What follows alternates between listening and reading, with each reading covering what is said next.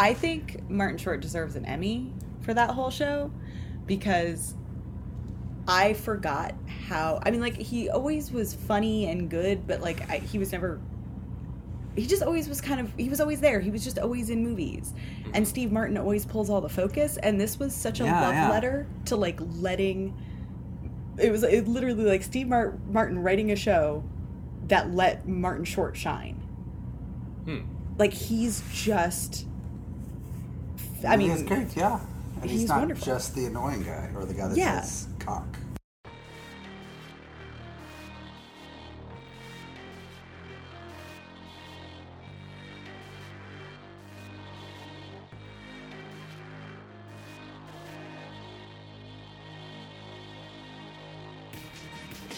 I didn't realize what it's just one of the shows that I take joy in every week, and it's just gone.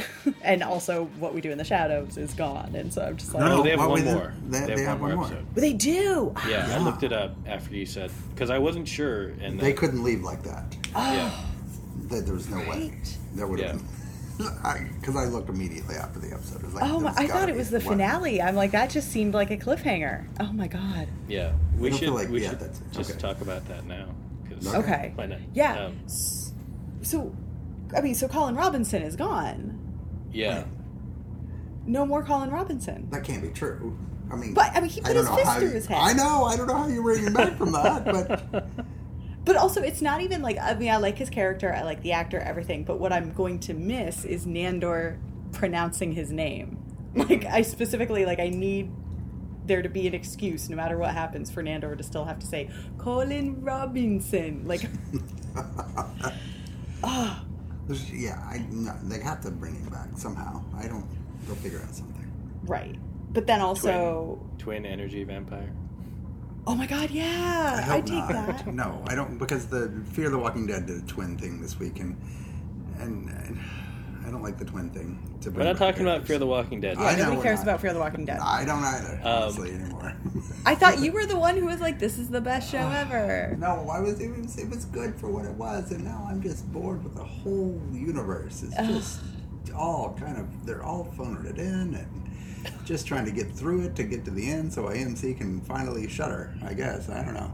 Well, except that they've got another show coming, don't they? Oh yeah, they got an anthology series coming. Yeah, they got and The Walking Dead is coming back. Like, it's not. Well, they have the Carol and Daryl spinoff, which is basically The Walking Dead. Right, yeah. But I mean, the actual movies. Walking Dead, it's not the season isn't even over. It's like they split it up. They have 16 more episodes, but it's still oh my god, that's a lot. They're it's just so much slogging through it. I don't think anybody has any passion at all for what they're doing. But what about the Rick Grimes movies? Yeah, I mean, who knows? I mean, they talk about them occasionally, but they're always like, yeah, we're working on the script. I don't think it's ever going to happen because nobody cares. Mm-hmm. I mean, it's been 3 years since he left, and we've completely lost interest, even though all of these shows are set up for it. It just seems like such terrible planning. Like, why would you let him leave and then let, like, everyone forget about him? Well, the pandemic kind of fucked that over, too. Because last year they had they did have it lined up in 2020 to have something like 40 weeks in a row of Walking Dead episodes. Oh wow. Yeah, but do you think they would have phoned it in less? Oh, I have no idea. They're just they're not interesting. They're just kind of maybe the universe has just run out of steam. Yeah. I don't care for it. I do care for What We Do in the Shadows, though. Yeah, can we go back to that? Hold on. Yes. So is Nandor, do you think, is he actually doing the super sleep, or is he going to not go to sleep? Like, they're not getting rid of 2 cast members. No. I'm assuming he's that will have broken him out of his super sleep. Yeah, because, I don't think he's going to go back in after... Yeah, because of the fallout of this. Killing Colin Robinson. Yeah. Didn't seem to be much of a super sleep if they could wake him up every 5 minutes, too. Well, I know. Yeah, that kind of didn't make any sense. I love that they had Condi Alexander. She was great. David Cross. David Cross was great. Donald Logue as Donald Logue, As Donald the vampire.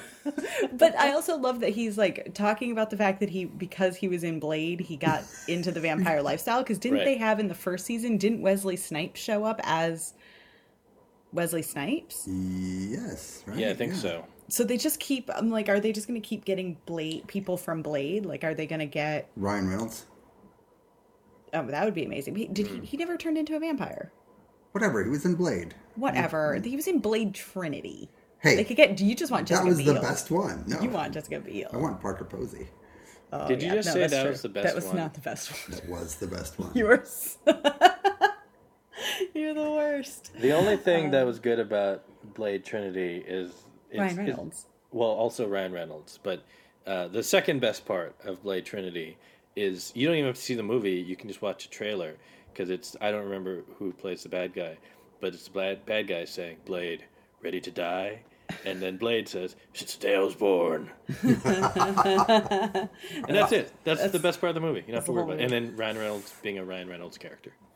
Oh, wait. The first one was Stephen Dorff, right? Yes. He would fit in.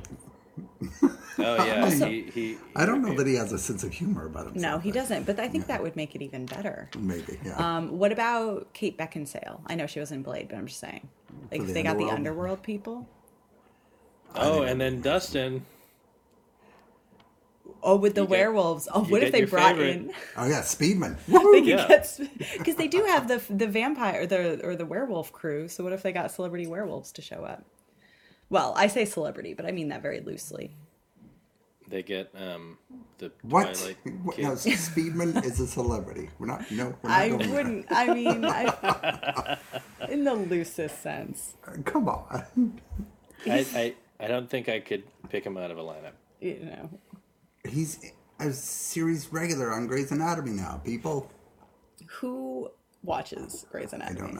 I don't know. So what we do in the shadows. This was episode 9 of season 3. Okay. Is that right? Yeah. Yeah, so there's one more. But not the finale. Not the finale. The season finale is this coming week. Okay. And yeah, like obviously the big thing was Colin Robinson's apparent demise. Well, I mean, no, it seems pretty real demise. Yeah.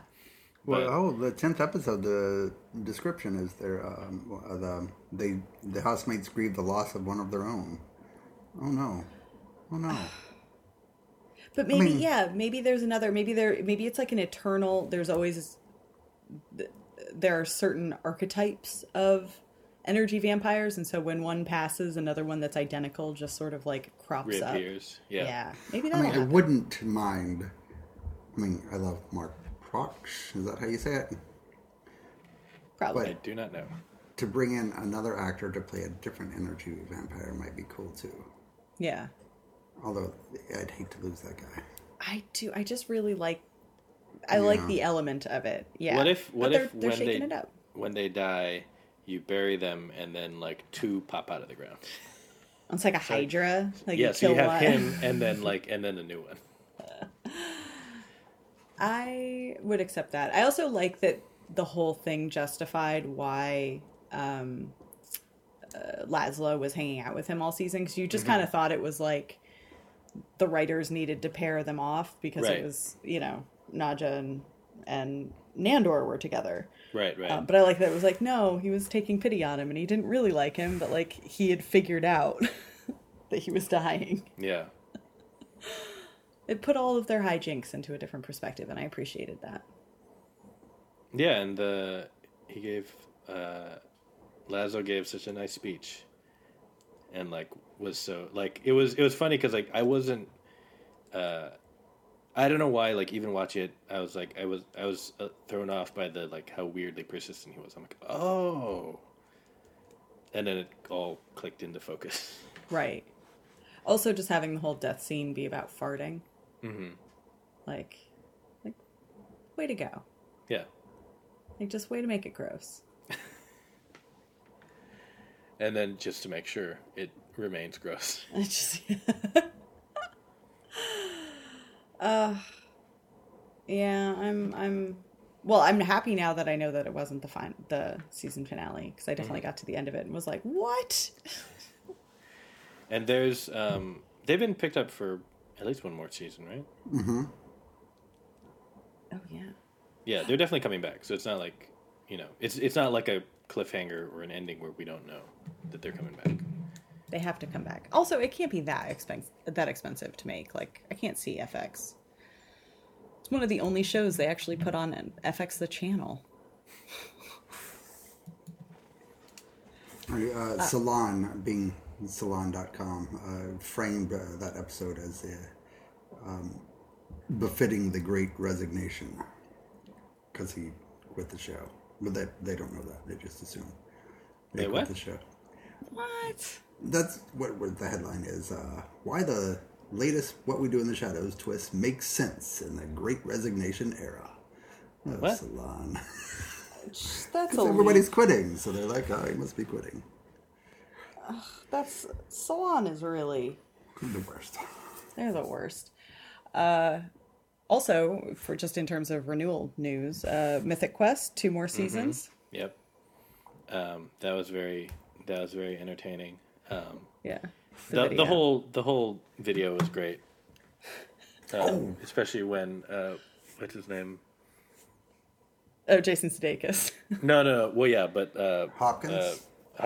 Anthony Hopkins was so excited. He's like, "Oh, I don't know anything about this show." And then when Sudeikis calls him, he's like, "Oh, I have to take this. Like, when are you going to have me on Ted Lasso?" I just liked him repeatedly mispronouncing Rob's name. Speaking of Apple TV, did either of you watch Invasion? No. Really?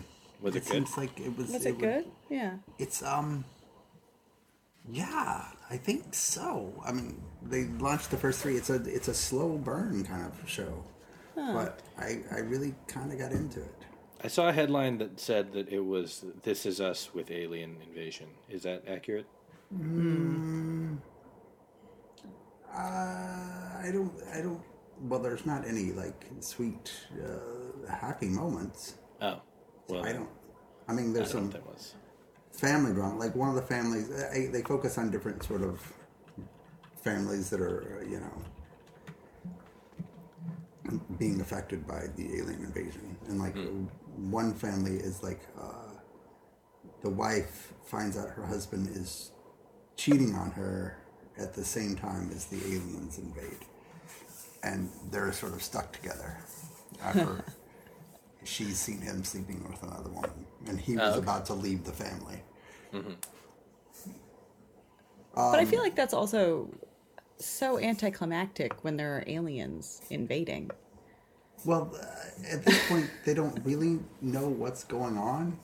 Like I said, it's a slow burn. There's a lot of weird shit going on in the world, and people are trying to figure it out. They haven't really put together that it's aliens yet. Wait, is there a possibility that he was sleeping with an alien? No. What do you mean, no? Kind of show. I mean, it's just not that kind of show. I mean, it's just going to sort of have a... Well, he doesn't need to know he was. It could be a surprise for both of them. Well, we haven't seen any aliens yet, so I guess I can't rule it out. Wait a minute. There's been 3 episodes and you haven't even seen aliens? Right. We've seen an alien craft once. It's like the twist is going to be that it's not aliens. It's No, it's aliens. Are you sure? How do you know if you haven't seen them? Well, we saw the alien craft. Yeah, they could be the Russians. Mm-hmm. No, this thing was no. Mm-mm. It could be. No. And it's popping up all over the world simultaneously. So we're getting Okay, what if there's a sinkhole and it has spatially distorted, and it's actually normal human crafts from the future that have fallen through a sinkhole in the future. Oh, I like it. And come out all over the place now. I hear that's how sinkhole work. Sinkhole sounds right to me. Sounds good.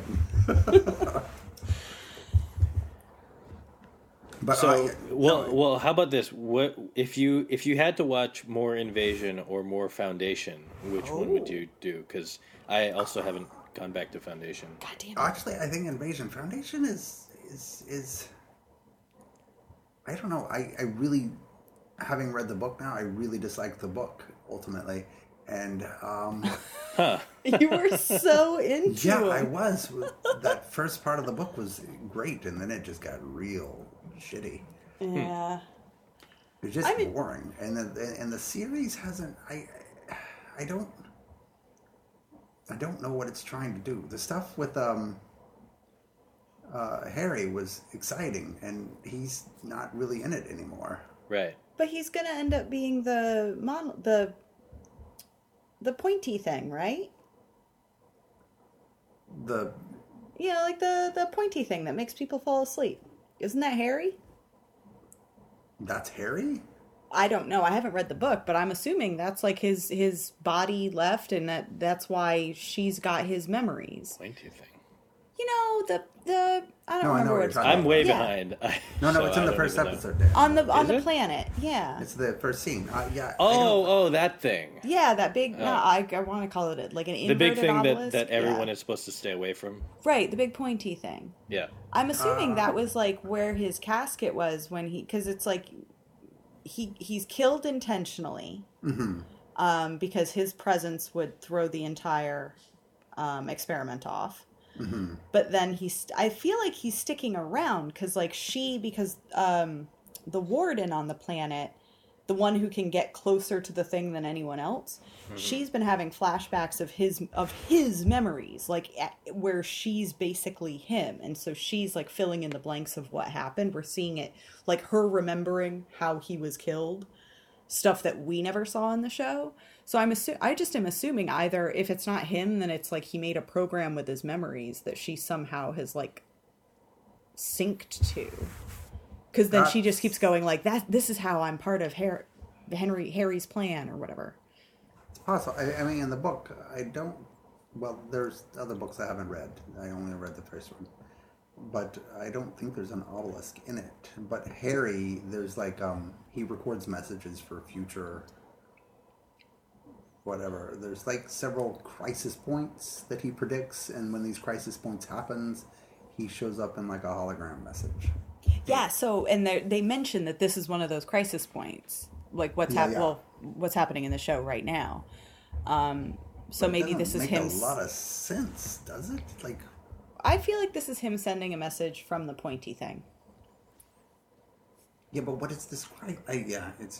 It's weird because. Watching Foundation, and then I read a book that has a bunch of houses in it, and then I just watched the Dune movie, and there's something else, and there's just too much of this sort of like similar story. Wait, what is the book that has a bunch of houses in it? Because that sounds like any book. Okay, I know, but Red Rising, Thor. By houses you mean like factions? Yeah. Okay, I thought you literally meant houses. Like, it takes place in a neighborhood. It's a suburb. It's a new development. Yeah, which is just like every science fiction movie and TV show right now. Oh my god. So, wait, so was that one sci-fi or was that fantasy? Like, what kind of factions are we talking about? It was sort of Games of Thrones.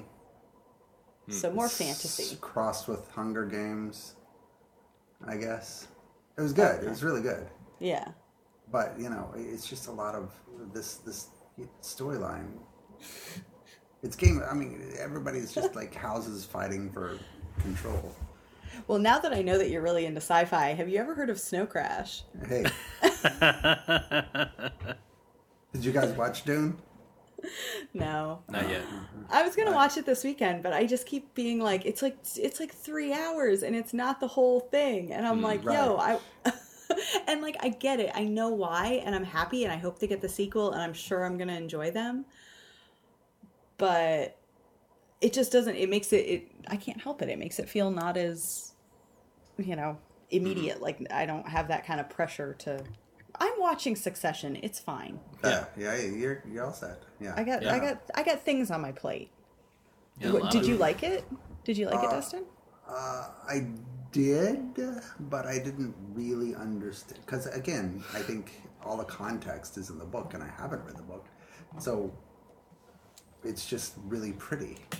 Even when you're reading the book, there's the context.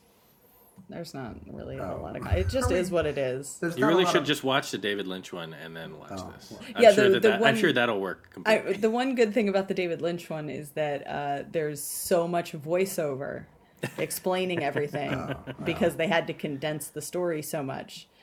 That I mean, it is in no way a good movie. But you will walk away with an understanding because Virginia Madsen gave an entire explainer at the top. Well, I just feel like as long as it is, and even though there's another movie coming, I feel like a prequel would have been nice just to sort of establish what the hell is going on. But I think that's part of it is like what is going like it doesn't. I don't know. You're one of those people who's like, what if this giant beloved property, the whole first movie, has nothing to do with what anybody likes about it? Yeah. You're going to love that Game of Thrones prequel series, aren't you? Did you love the first season of Preacher, Dustin? which, like, by the end of it, you get to the start of the books, basically? Right.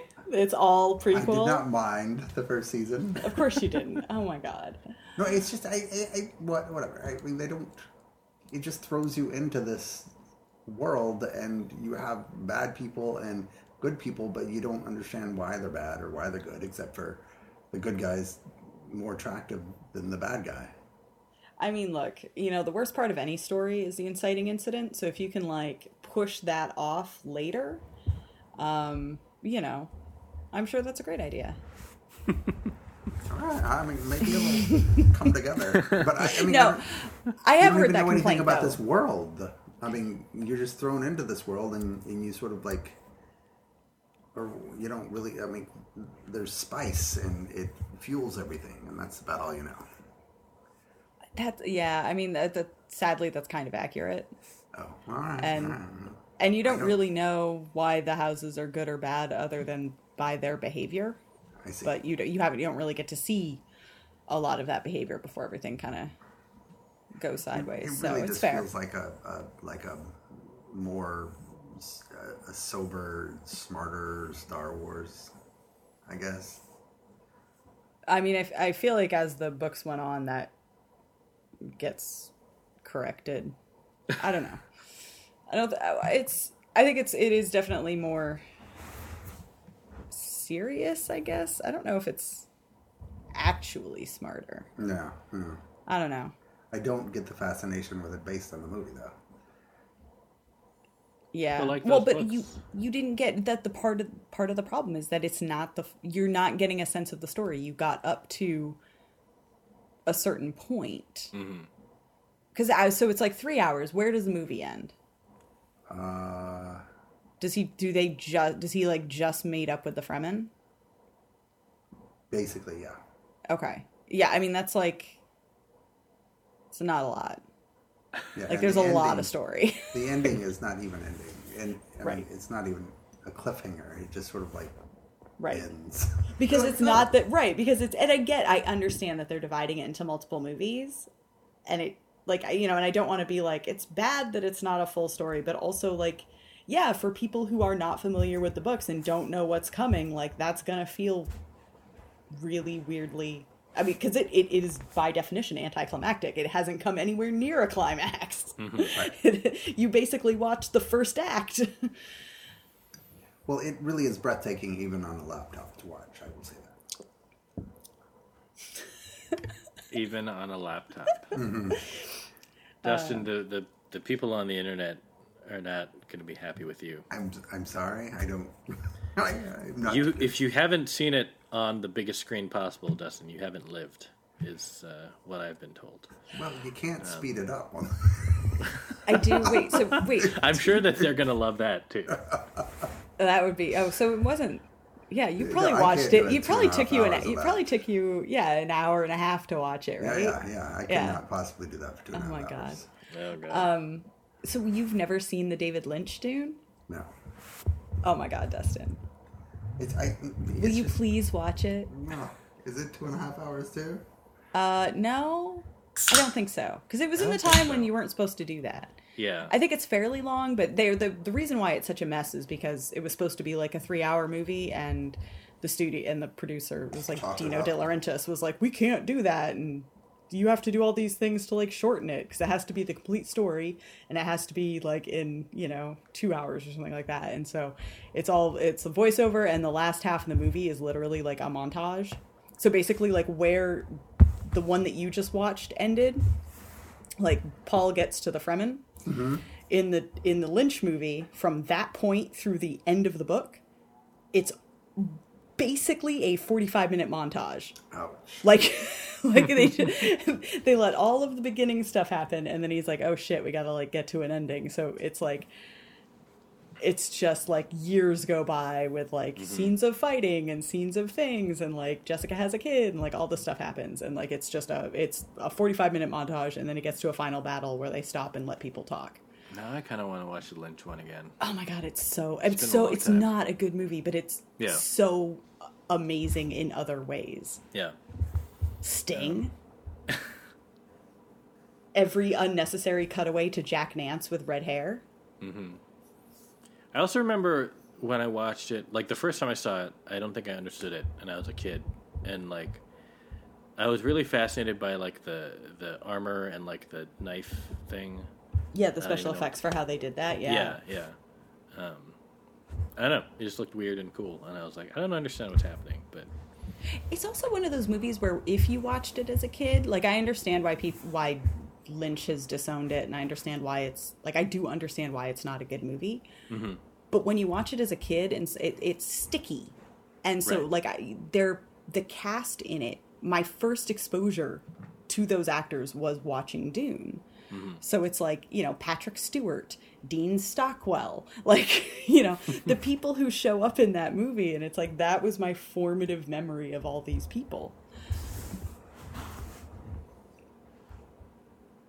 Therefore, it's wonderful, even if it's terrible. It's wonderful, even though it's terrible. I think Dustin should definitely watch it. I hear Dustin really likes doing homework. Yeah. Before we get to that, we should probably start the show. Oh, have we not started? We have started, but we haven't gotten to the intro. Oh, okay. And we know I'm not editing this, so very long cold open. Yeah, it's fine. Welcome to Podjiba, the Podjiba television podcast. Even though we just discussed Dune, both movies, for 10 minutes. I'm Podjiba comedy editor Dan Hamamura. With me, as always, our Podjiba managing editor Tori Preston. Hello, Dan. Hello, Tori, and Captain Gummy Bears Dustin Rolls. Hello. Just calling you Gummy Bears would have been weird, so I had to give you a title of some sort. I was telling Dan and Tori that my son was reading about the diet gummy bears from back 15 years ago that used to have Olestra in them, and the reviews were all about how they gave them anal leakage. But I don't understand. So did the people writing the reviews not know that was going to happen? Is it like, was it like... These were Amazon reviews, so I think they were probably mostly jokes. Yes. Okay. Hi, Penny. You would. Waited for the intro, didn't you? Perfect timing. Yeah. Well, while Dustin takes care of our fourth host, we might as well jump into other things. Like, Tori, what are you drinking? Oh, I made a Paloma. I wanted a cocktail, so. Oh, okay. Wait, which is a Paloma? I think I've had one of those. It's the margarita, but it's made with it's tequila and grapefruit soda. Oh, that sounds delicious. It's very good. That does sound good. And then I add lime juice and some of that Trader Joe's chili lime seasoning. Oh, you Fancy. One of those people. What's wrong with that? I don't know. Seth did it. Producer Seth kept putting it in PBR, and it was weird, but it tasted okay too. It's good. We'll try it with tequila next time. But yeah. I mean, if it's good enough for Love Spackle. Yeah. Like, come on. Dustin, are you going to go take Penny. I think you want me to, so that the dog will shut up. Oh, either way. No. I will We're just not say telling you how to dog parent. that I am drinking the Preble Street raspberry sour, and only the raspberry sours this week, because that's how much I love them. And now I will go take the dog out. I wonder if Dustin has taken his headphones off. Doesn't sound like it. Well, because I'm drinking something that I think he would enjoy. It's I was gifted a cafe agave spiked cold brew. So it's a cafe mocha with some kind of alcohol in it. But you don't know what kind of alcohol? It doesn't say. It doesn't say. That is disconcerting. Because Cafe Agave is the brand. Right. But let's see, it says, contains sulfites, grape wine with dairy cream, but that doesn't sound right. Wait, natural grape flavors wine? and caramel color. Yeah. So it's just wine. It's Is a it? wine coffee? I guess so, but it doesn't taste like wine. Like you get a little, you basically get the hit of alcohol at the beginning of the sip, and then the rest of it just tastes like coffee, like sweetened coffee. So like you could probably drink this pretty fast, if you wanted to. Huh. What flavor do you have? It's a cafe mocha. So Cafe mocha. Okay. So it says it's, spiked with premium alcohol at 12.5 alcohol per volume. Yeah, they really do talk around what the alcohol is. what right? the alcohol is. That's not weird. Yeah, but it does. If you like coffee or like sugary coffee, then that's basically what it tastes like. So Wait, you're drinking a sugary coffee drink? it's With it's alcohol. a cafe agave spiked cold brew coffee,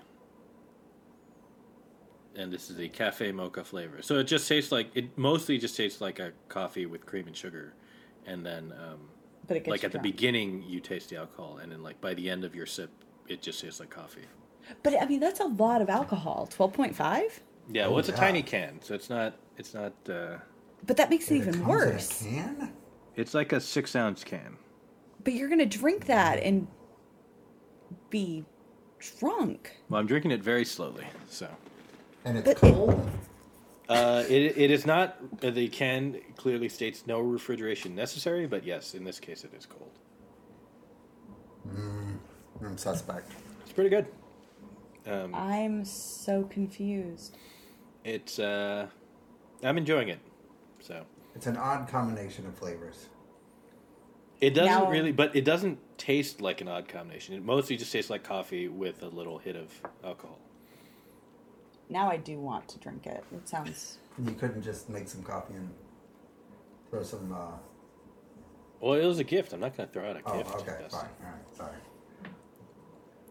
And yeah, I'm not gonna make coffee and then put alcohol in it. I don't do that anymore. Let's see. We already talked You about are what we did in the gifted shadows. a lot of alcohol. Is there something that... Is that the way Yeah, people why does see everyone... you? Yeah, why does everyone give you They're like, alcohol? oh, Dan's the drunk. We'll give People him- just seem to know that you give me alcohol and it works out. But they don't need to give you alcohol because you have the magical liquor cabinet. Right. So that just means that there's a lot of alcohol at all times. What's your tolerance like? Not great, and also I don't drink that often. So, like, weirdly, even though I like the podcast is when I do much of my drinking. So, yeah. Are you a happy drunk or are you like a maudlin drunk?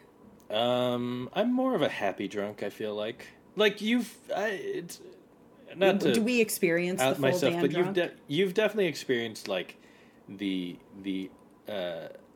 happier or like more More relaxed. chatty and outgoing. Yeah. Yeah. That version you've definitely experienced on this show. Because you always seem so together. Right, but that's the thing is that like I'm not trying to get to that point. Well, no, nobody tried. Yeah, it's just sometimes it happens. Usually when I'm using my official Pajiba mug, and because it's dark on the inside, and so you can't always tell how much you've poured. It's true. And then you realize you've poured too much, but you also don't want to waste it. We always also get to that point where we're just launching into the last thing we're going to talk about, but we've already finished all the drinks, and it's like, okay, so I'll just pour a bit more, and then we talk for another 45 minutes. And yeah.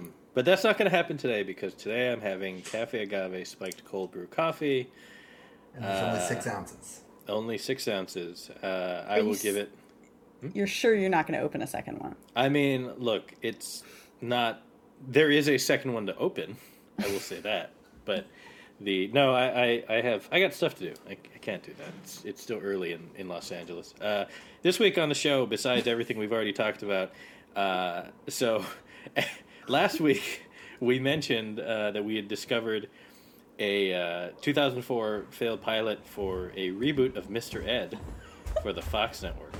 And then we put it in, we said we were going to watch it, and then we put it in the show description on pajaba.com, a pretty good website that you probably know about already.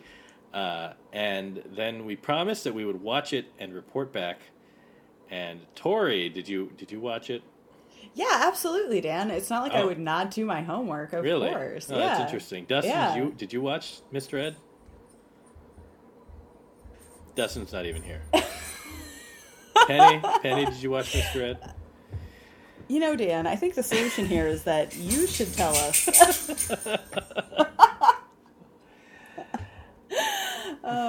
Penny watched it for sure. Penny clearly watched Mr. Ed and had. Yes, I was letting the dog back in. Dustin, did you watch Mr. Ed? I did not. Oh, look who didn't do his homework. Yeah, so Dustin did not, and Tori did, apparently.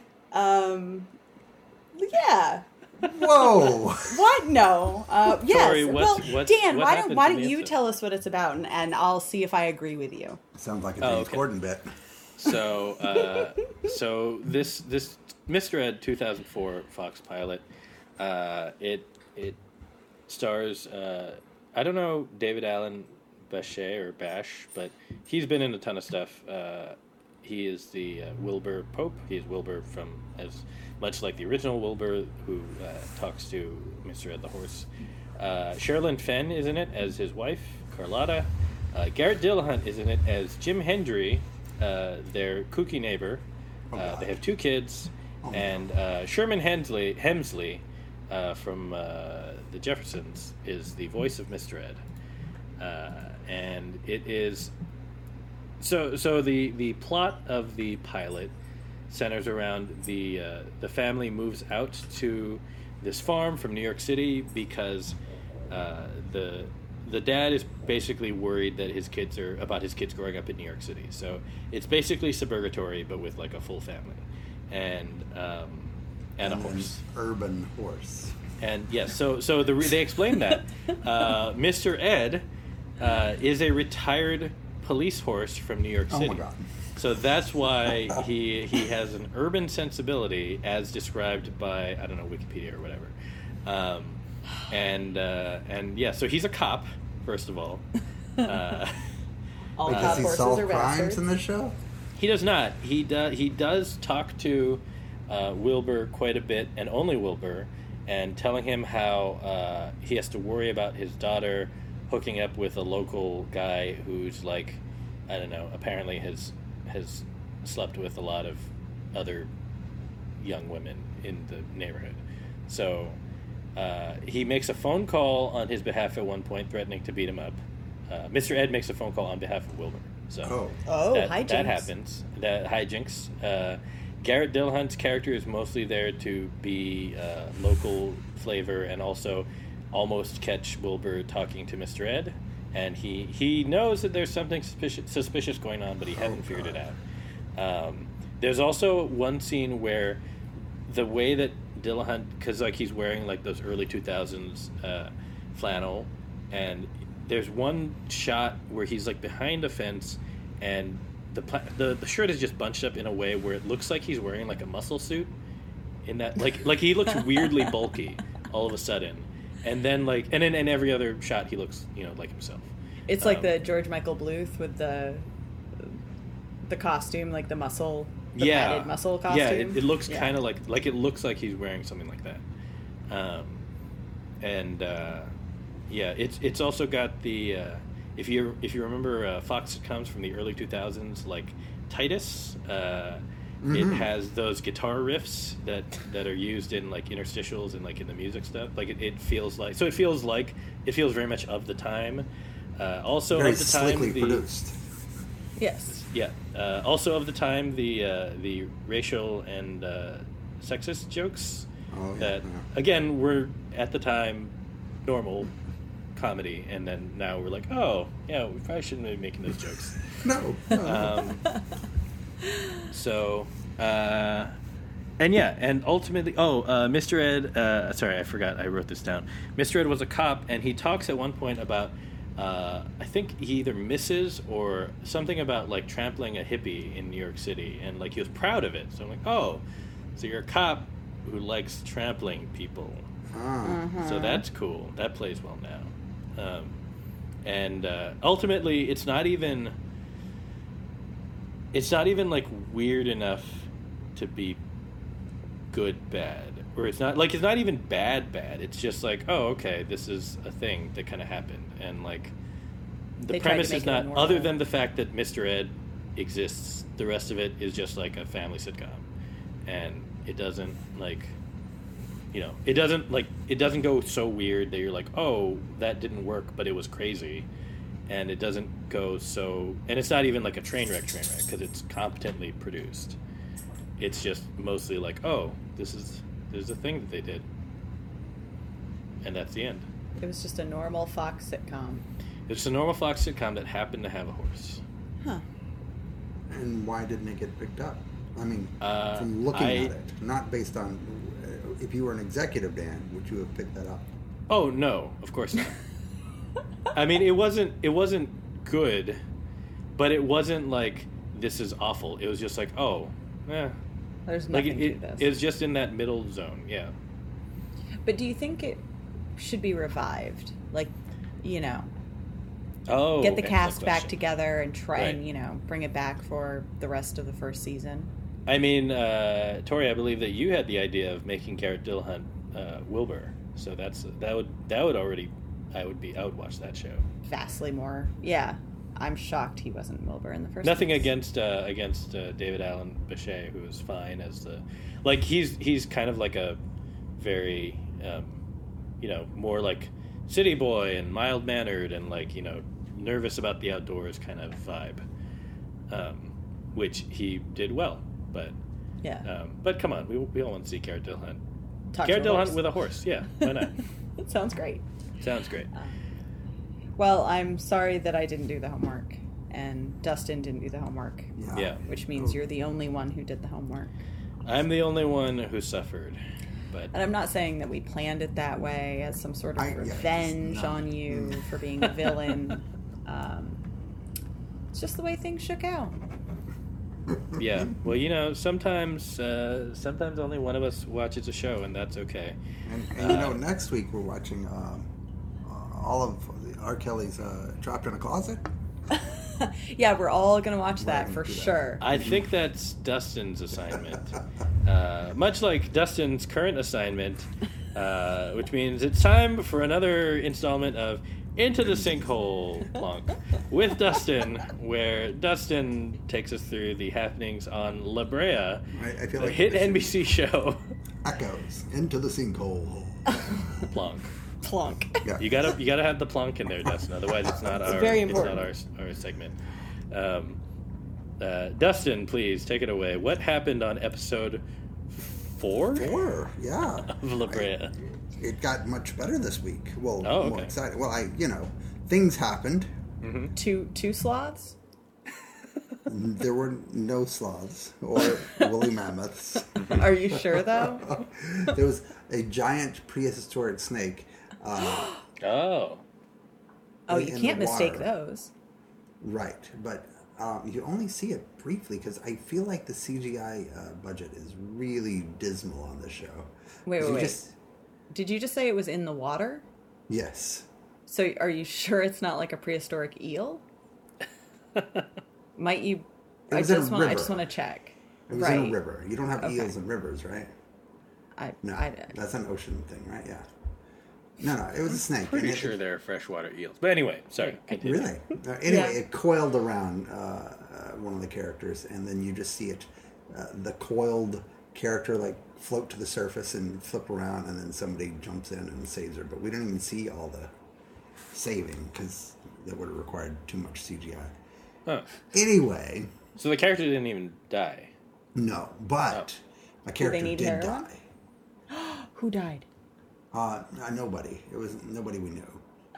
He went out into the woods and mysteriously, like, died, and it looked like he'd been electrocuted.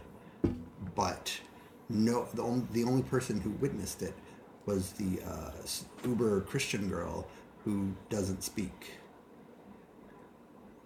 So, and they were trying to figure out who did it.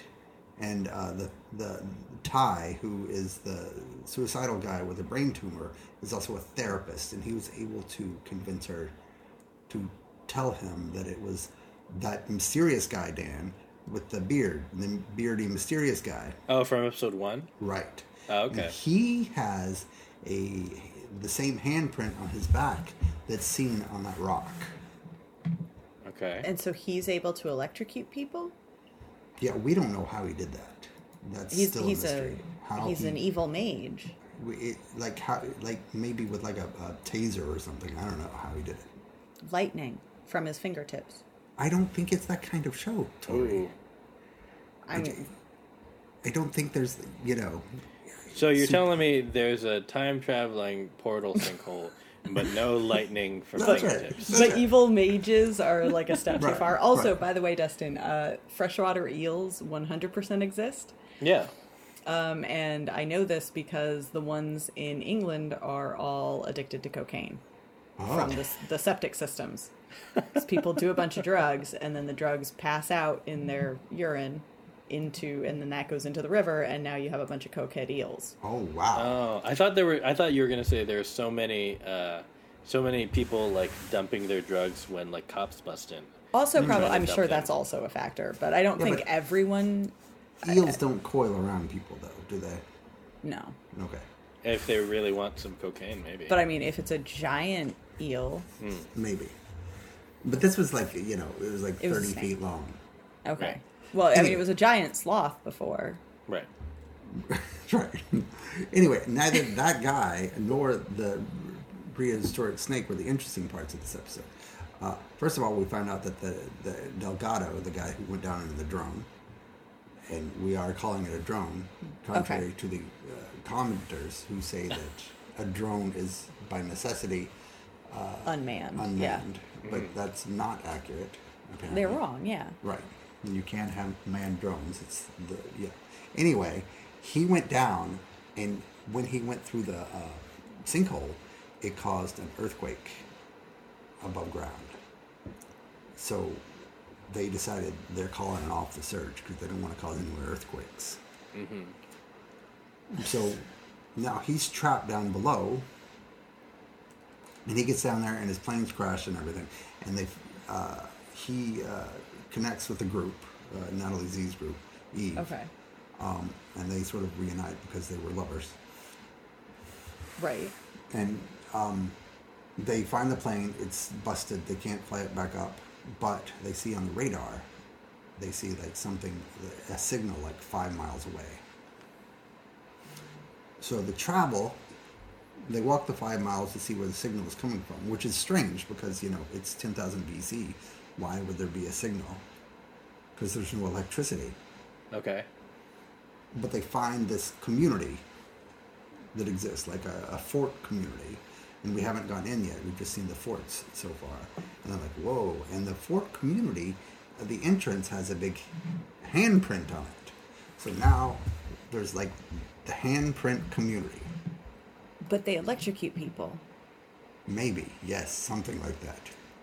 But then we find out up top that Gavin, the separated husband, decides he wants to go back down anyway, even though it causes earthquakes, and even though the feds have called off the search. So he finds a woman involved.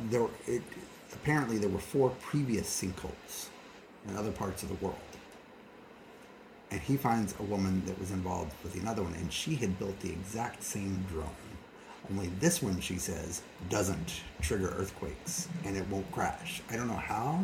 How does she know? I have no idea.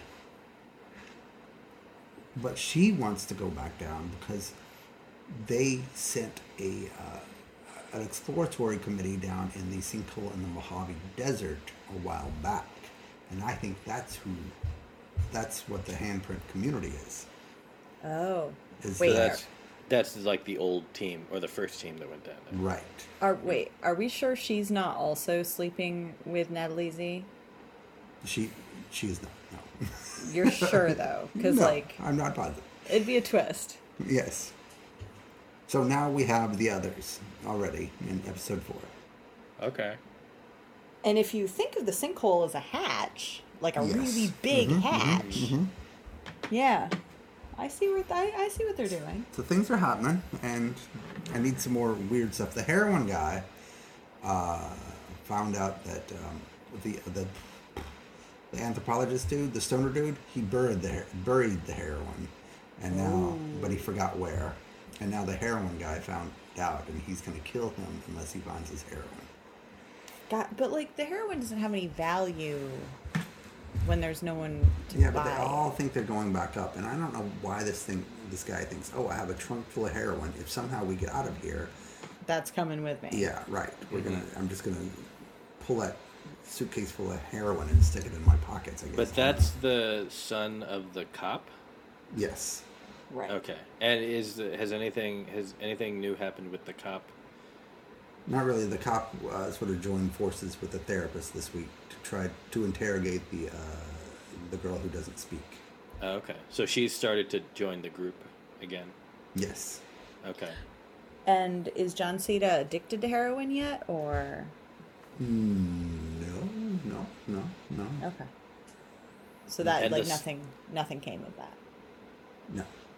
And the son who was mauled by a wolf is fine. It's fine. He's fine. He's, in fact, trekking across land with his mom. Okay.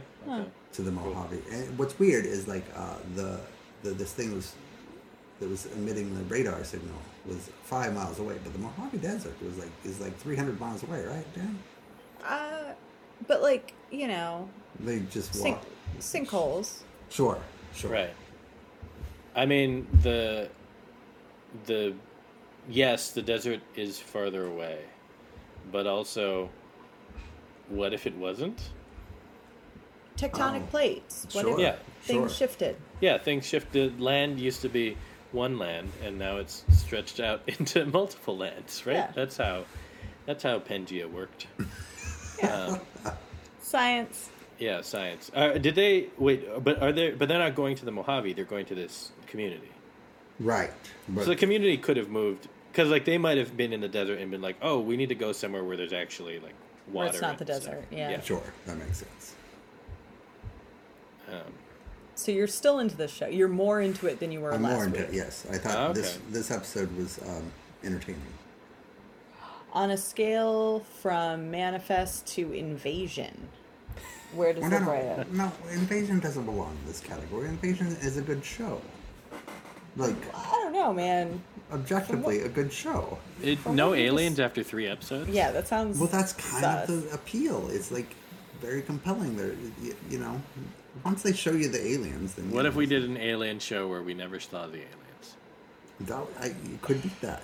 We may never see the aliens. What if there are no aliens? What if you're watching a show that's going to just be Russians? Yeah. It could be like Ascension. Anybody watch Ascension? No. It was a sci-fi mini series, which I think they called a mini series because they didn't want to renew it.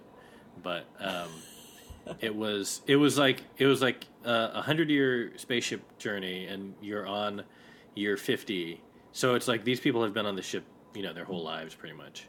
And then there's a murder, and they're like, "Oh my God, there's a murder. We need to solve this murder." And then so it's kind of like a murder mystery in space. But then the twist, which I'm going to spoil for you now, it turns out they are not in space. They are on basically like a a capsule, which is an experiment that people on Earth are running. Oh. And so they think that they're in space, but they're actually like in this little capsule community that they don't know. And so the murder has to do with the person who was gonna, who I think she found out, or whoever was murdered, found out and like was gonna spill the beans on the whole thing. And like ruin the experiment. Yeah, ruin the experiment, and then like people were gonna be, I don't know. I'm sure you'd be pretty mad if you're like spent your whole life on this ship and you realize it's all fake. And I feel like it didn't. I don't think saw a movie with that plot too. I also thought, yeah. Also, that I mean, it's not exactly, but it's a little bit like Snow Crash season 1. Like they're stuck on a train, and then there's a murder. Interesting. Does seem like maybe we should watch Snow Crash or read Snow Crash. Are we a book? Not Snow Crash, Snow Crasher, whatever it is. Yeah. Snowpiercer. Snowpiercer. Yeah. Oh. Sorry. I thought you were trying to do another let's make fun of Dustin about Snow Crash. It worked that way, but no, it's just because I had too much tequila. I meant Snowpiercer. Oh, okay. Snow thing. Snow action. Snow thing. Yeah. Snow stuff. Snow verb. It's fine. Snow.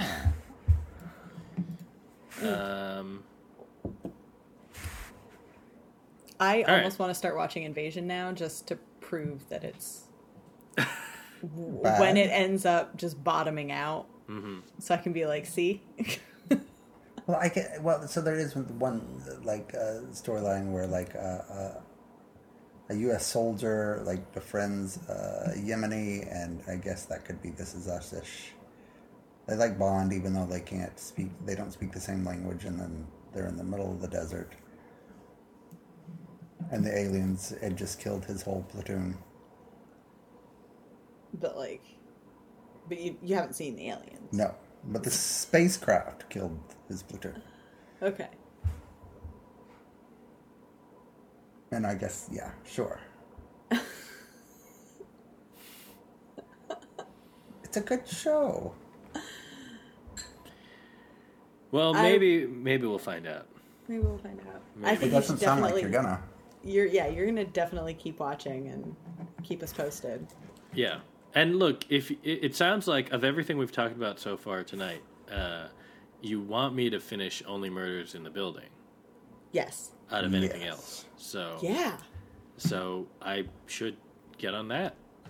Yes. Why haven't you, Dan? It's just it's a weird. So here's the problem, is that show I have enjoyed what I've seen of that show. I think I'm through episode 5, if I'm right. But it is entertaining, but not a show that I can half watch. Like it's definitely a show that I have to fully watch, and oftentimes my brain is only able to watch shows that I can half watch, which is why I'm caught up on say like Home Economics or Ghosts, because those are shows I can have on and like not pay full attention, and I'm still getting it and enjoying it. But this show, I have Home to pay Economics attention. really is a joy. Home Economics is good. It's a fun show. The cast is great. They have good chemistry. The last episode where it was a game night episode, I was like, oh, this is going to happen, and then this is going to happen, and this is going to happen. And I was right, but it was still entertaining, so I wasn't worried about it. Okay, I will counter. I'm not saying any of that is wrong, but the saving grace to me for Murders in the Building, Only Murders in the Building, is that it is like, because it's still a half hour. Right.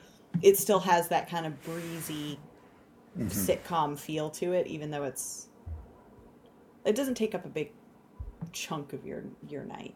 Right. It would be fun to binge those last 5 episodes, though. Yeah.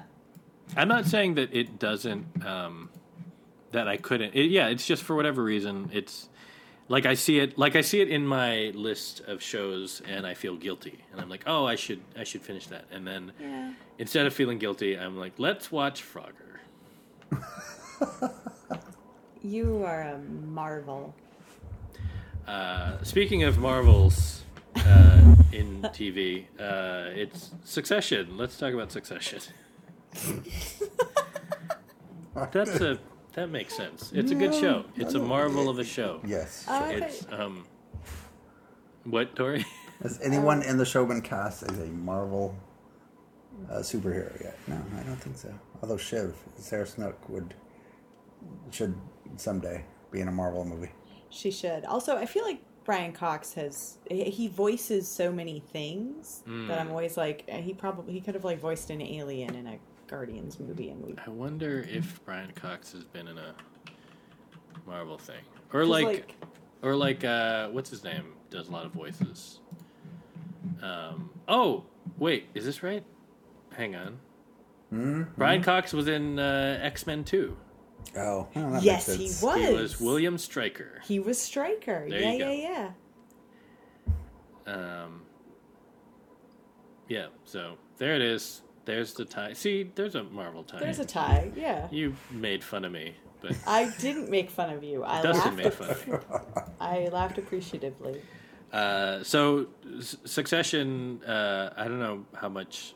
I don't even know how much there is to say about the second episode, other than it was very enjoyable. It was a very conversation-heavy episode. Yeah, but they got all the siblings together, which is always fun because the three of them are just great together. Dynamite. And but also I like Connor how when you say it's all the siblings, you say then the three. So well, like, Connor was also there. Connor was there this time. Yeah, so there were all four of them. But let's be honest, the real joy is of Kendall, Rome, and Shiv. Yeah. I wrote about it this week about Jeremy Strong's method acting, and then there was this podcast that I included a bit about Kieran Culkin. Mark Maron last year talking about Jeremy Strong and how Jeremy Strong is like a super serious method actor. He like trained under Daniel Day-Lewis, et cetera. Yeah. And Kieran Culkin says that he and Sarah Snook's job the whole time is just sort of like give him shit about it. Yeah. And when you watch these scenes now, you totally see that. You're like, he's being super serious, and you can see that those two would be in the corner sort of like making fun of him being super serious method actor. And but it works also within the context of the show perfectly. Exactly, because it actually is like more of it helps his method acting because they're acting like siblings. Right. They really are good together. Yes. Dynamite. But, okay, so can I ask some questions? Yes. Yes. This episode was mostly about at this point, Kendall is set up is gone to war against Logan, and this episode was mostly about him trying to recruit any or all of the siblings to his side. Okay, so that's really funny because I'm still in season 1, and that's literally what's happening. So I'm trying to figure out what has changed in this show. So where I'm at is at Shiv's wedding. And and this is already like a coup or two past where it's like, Kendall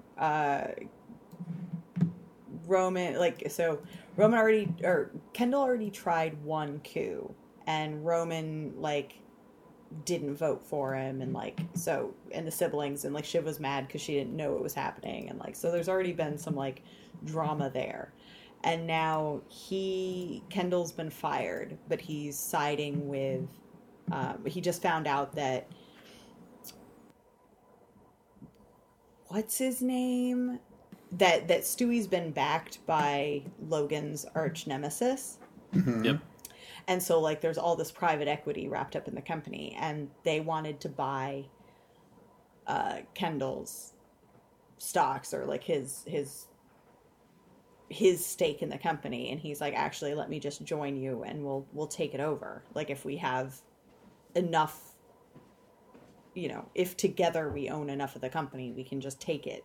So that's where he's at right now. And then at the wedding, he gets the word that they're going to do it that weekend.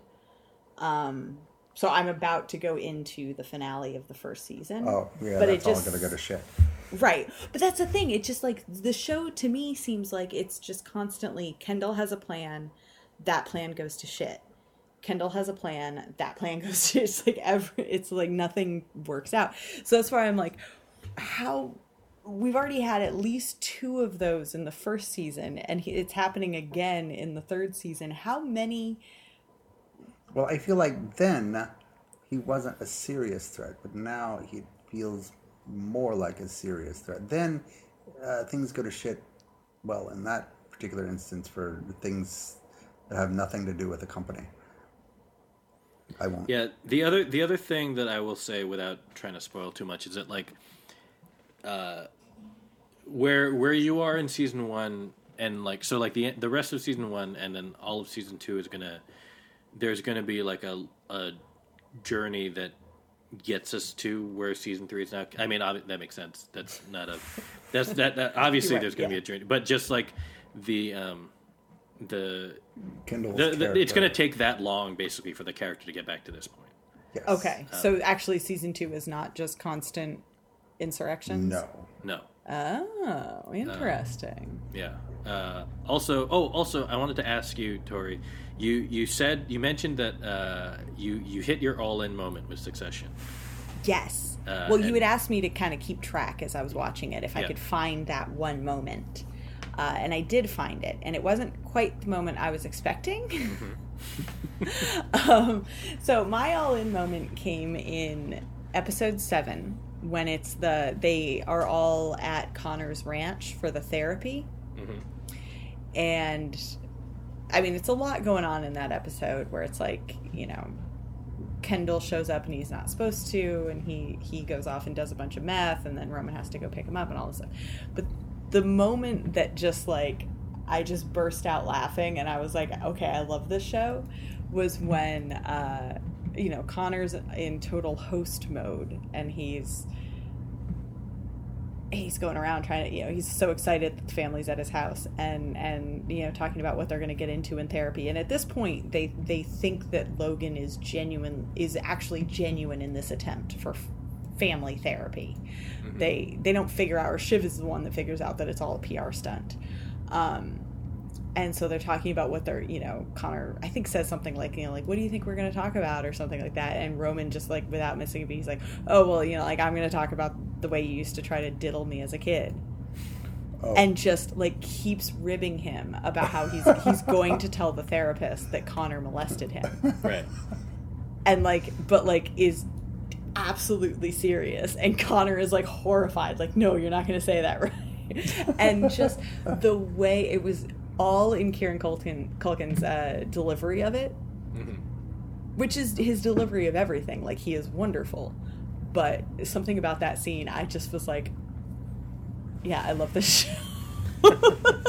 And this was after, like, but it is that thing of, you know, saying that, like, that was the tipping point. But I do think it is that slow build of a show, not in terms of the plot, but in terms of, like, you have to keep watching it for all of the way that the character dynamics play out. It's a cumulative effect. You have to like watch enough of it to appreciate how the machine functions. Right. And taking any single episode out of context doesn't work. Mm-hmm. So it was a steady climb. Like, I kept getting more and more invested every episode. That just happened to be the one where I was like, you know, yeah, fuck it, I love the show. Yeah. Like, God, but I will say there's a lot more bodily fluids, and like, for a show about rich people, I like that, how gross it is. So yeah, I am very much enjoying it. There is something about the writing in it, that the fact that, because I've seen certain the way people talk about it online, where it's like, oh, you know, like, the secret to the show is that Logan's always right, or the secret to the show is, you know, people like pick sides. And I'm like, what I find so fascinating is that, like, everyone is right in the show, to the extent that, like, they all have moments where they absolutely speak the truth. Granted, they also all lie horribly. Right. But there is something about the fact that every single character is deeply flawed, but also has these moments of like just acuity, they're just so sharp. Mm-hmm. And so all of the conversations are really interesting because that you will have, and it's something that's sometimes very rare. Like there are conversations that happen in shows and in movies where it's like there are certain details that need to be conveyed. So this conversation has this purpose, and everything that is said will be driving toward that purpose. And this show, while I'm sure it is constructed, like there are things that need to be conveyed, all of the conversations, they never feel that way.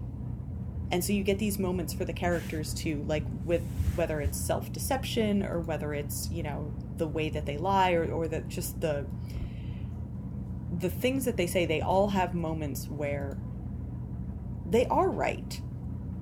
Even the ones where you're like, you know, I wouldn't think that you're correct, but like in that moment, and you start to see that there is no best person, or there is no winner, or there is no single version of what's right. Like, this family is such a mess. Right. But, you know, they all are able to speak certain truths and still not be completely correct. I don't know. I appreciate the complexity of all of their dealings and dynamics. It is phenomenal. It is very good. But that's where I get, and so this is where my question is, because I'm like, I can enjoy the ride, but right now it just seems like it's constantly, Kendall tries to start some shit and then like everything blows up in his face. So I'm more curious about the second season, if it takes a break from that to build to something like a more serious attempt. Mm-hmm. Yeah. The second season it's different. Yeah, it definitely does, and also it's in a way that we can't talk about with you without spoiling what's coming for you. So. Yeah. But the family sort of comes together in the second season. I can't imagine. They're so separate. Also, so do people root for Tom, or like what's going on there? Because he's awful. He is awful. He's terrible. Do people root for him? I feel like some people feel bad for him, maybe. Occasionally, the way that Shiv treats him engenders some sympathy. She gets really awful. Oh, okay. To him only. Well, she's pretty awful too, but in a lovely, wonderful way. Yeah, she's... I mean, yeah, I'm not saying that she's being great to him, but also, like, he's not great. No, he's not. And Greg continues to be really annoying, but I can appreciate... You know, like, what I like with Greg is that I'm always torn between, like, feeling bad for him because he's, like, a guppy in a Shark Tank. And he's just so out of his depth, and you just want to be like, oh, honey, just go home. Like, don't do this. But then there are other moments where he's just slick enough to, like, I don't know. He's so annoying. But he's the moral center of the show, weirdly. Is he, though? Because he's not. Sometimes he is. I mean, all of them sometimes. That's the thing, like, you know, they all have their moments. He is probably more than average. If only because he's not smart enough to be... evil. Yeah. Right. But I think maybe that's where my frustration with him comes in, because I'm just like... Because he does so many really dumb things, too. Mm. I don't know. I guess I have to wait and see how that shakes out. I did really appreciate him blowing 4 rails of cocaine to keep Kendall from doing it. That was hard to watch. I think right now, anyway, that Roman is becoming sort of legitimately, like, likable. I think just this relationship with Jerry and the way he's sort of like taking cues from Jerry and actually trying to learn from her is kind of like, oh, he's trying to do the right thing now. Yeah. The guy who blew up a rocket in the first season. Oh. Wait, he did that right? Yeah, that was the first season, right? I haven't seen that yet. Oh, I thought it was Dustin. like early on. I'm sorry. It's okay. It wasn't a big plot point. Spoiling things. But It's it was very funny. But I it thought is that a was early on. Sorry. No, early on, he jacks off on his window. Oh. Yeah, it has been a while since even season 2, so That's true. Yeah. that can explain it. The other thing about so when I had to go look up Brian Cox's IMDb to find out to remember that he was in X-Men 2, that sent me down a different rabbit hole of IMDb where did either of you ever watch the one season NBC show Kings? I didn't. Which I was, remember it. It was like a modern. It's kind of like a modern world.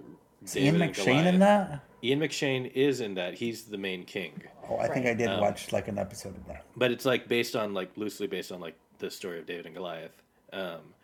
But I don't think I watched it. Even the pilot, I don't think I really watched because I was like, "What the hell is this? I'm not paying attention." And then it got canceled very quickly, which I think was what happened with everybody. But just listen to this cast, okay? So Ian McShane is the lead. Right. You have among his family, you have Allison Miller playing his daughter, who's from Million Little Things and Go On and a lot of other shows. His son is played by Sebastian Stan. Oh my God. Wow. Dylan Baker is in it as I think an advisor. Macaulay Culkin is in it for a few episodes. Oh. What? And I ended up down this rabbit hole because Brian Cox was in it as like a different king, so he's like not a main character, but yeah. So I kind of want to watch Kings now because it's 13 and it was supposed to be good. Like people were like, "No, the show's actually good." It was very heavily promoted. Yeah, and like I don't think anybody watched it, but I would watch something where Brian Cox goes up against Ian McShane. yeah. That sounds great. I'm actually so I've been listening to the Sandman Audible like cast recording, and the episode I'm on right now has Brian Cox as Emperor Augustus. It's just this like weird one-off episode for no reason, where it's just like it's Augustus pretending to be a beggar to like see what's going on in Rome. And they got Brian Cox. But then I was like, of course they got Brian Cox, because in Good Omens, he was the voice of death, I think. Oh, okay. So I think it's like, it basically is Neil Gaiman just has like a bunch of friends who have done things with him before, and he brings them all back. Yeah. Because everyone in it, like, has done other Gaiman projects before, it seems like. Is this your first like scripted audio? Are they podcasts? I guess podcasts. No. No, this one's definitely the longest. Okay. No, because I had listened to, well, they weren't originally Audible productions, but the ones that I originally signed up to Audible to get were, they were BBC radio cast productions that they did for Good Omens and Neverwhere. Oh, okay. So like other Gaiman projects. And they were wonderful, like, radio productions. And then they did them almost, they put them on Audible. Yeah. So I listened to those. I listened to the Lock and Key one that had Tatiana Maslany as the woman in the well. Oh. That one was good. It was a little tricky to translate, I think, to a cast recording. But they did it. It was good. It was entertaining. So I've listened to a couple. And of course, I listened to a bunch of Thrilling Adventure Hour, which is right. But yeah, I guess I was thinking more along the lines of like stuff that like the Sandman stuff, where it's like they're making a radio play out of it.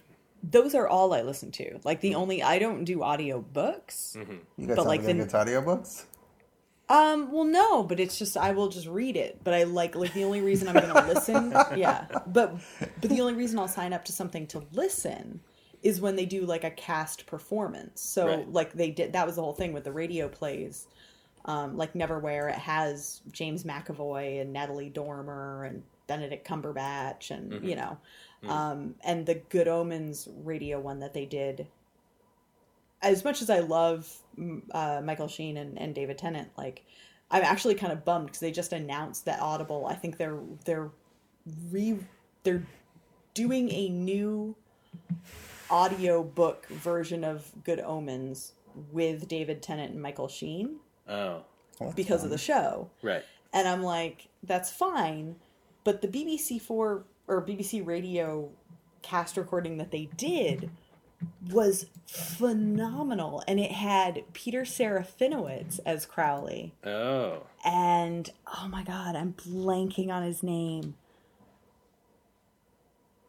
But the person they had for Aziraphale was also absolutely wonderful, and I can't believe I'm blanking on his name right now. But so I'm just kind of like yeah, Michael Sheen and David Tennant are great, but like the version you already have is perfect. Right. Yeah, so I don't know. I enjoy them. But yeah, the Sandman one's great. The cast is insane. They had the hot guy from Bridgerton singing in the previous episode. Ooh. He plays Orpheus as a beheaded head that sings. I was like, that's sad because his body's really nice, but you know, it's a radio thing, so you can't see him anyway. Sure, yeah. Well, you can imagine. I do feel bad that Netflix has a show coming though, because like the radio one has such a good cast. You're like, I mean, I know the show also has a good cast, but like, it's no James McAvoy.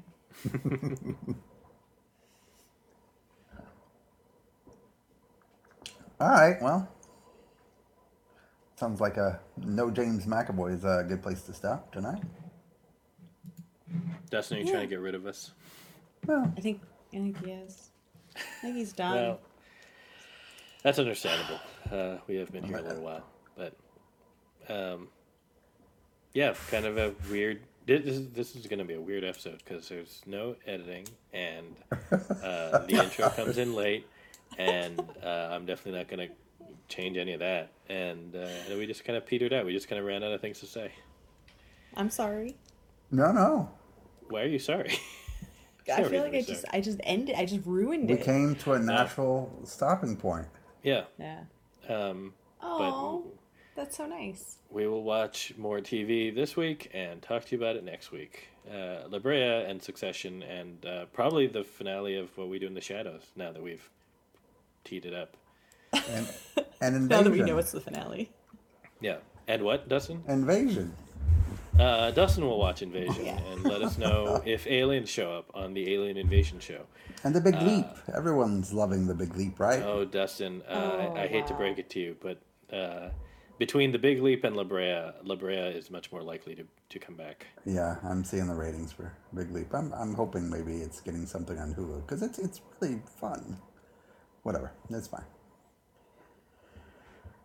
All right. All right. That's it. Have a good night. Good night, everyone.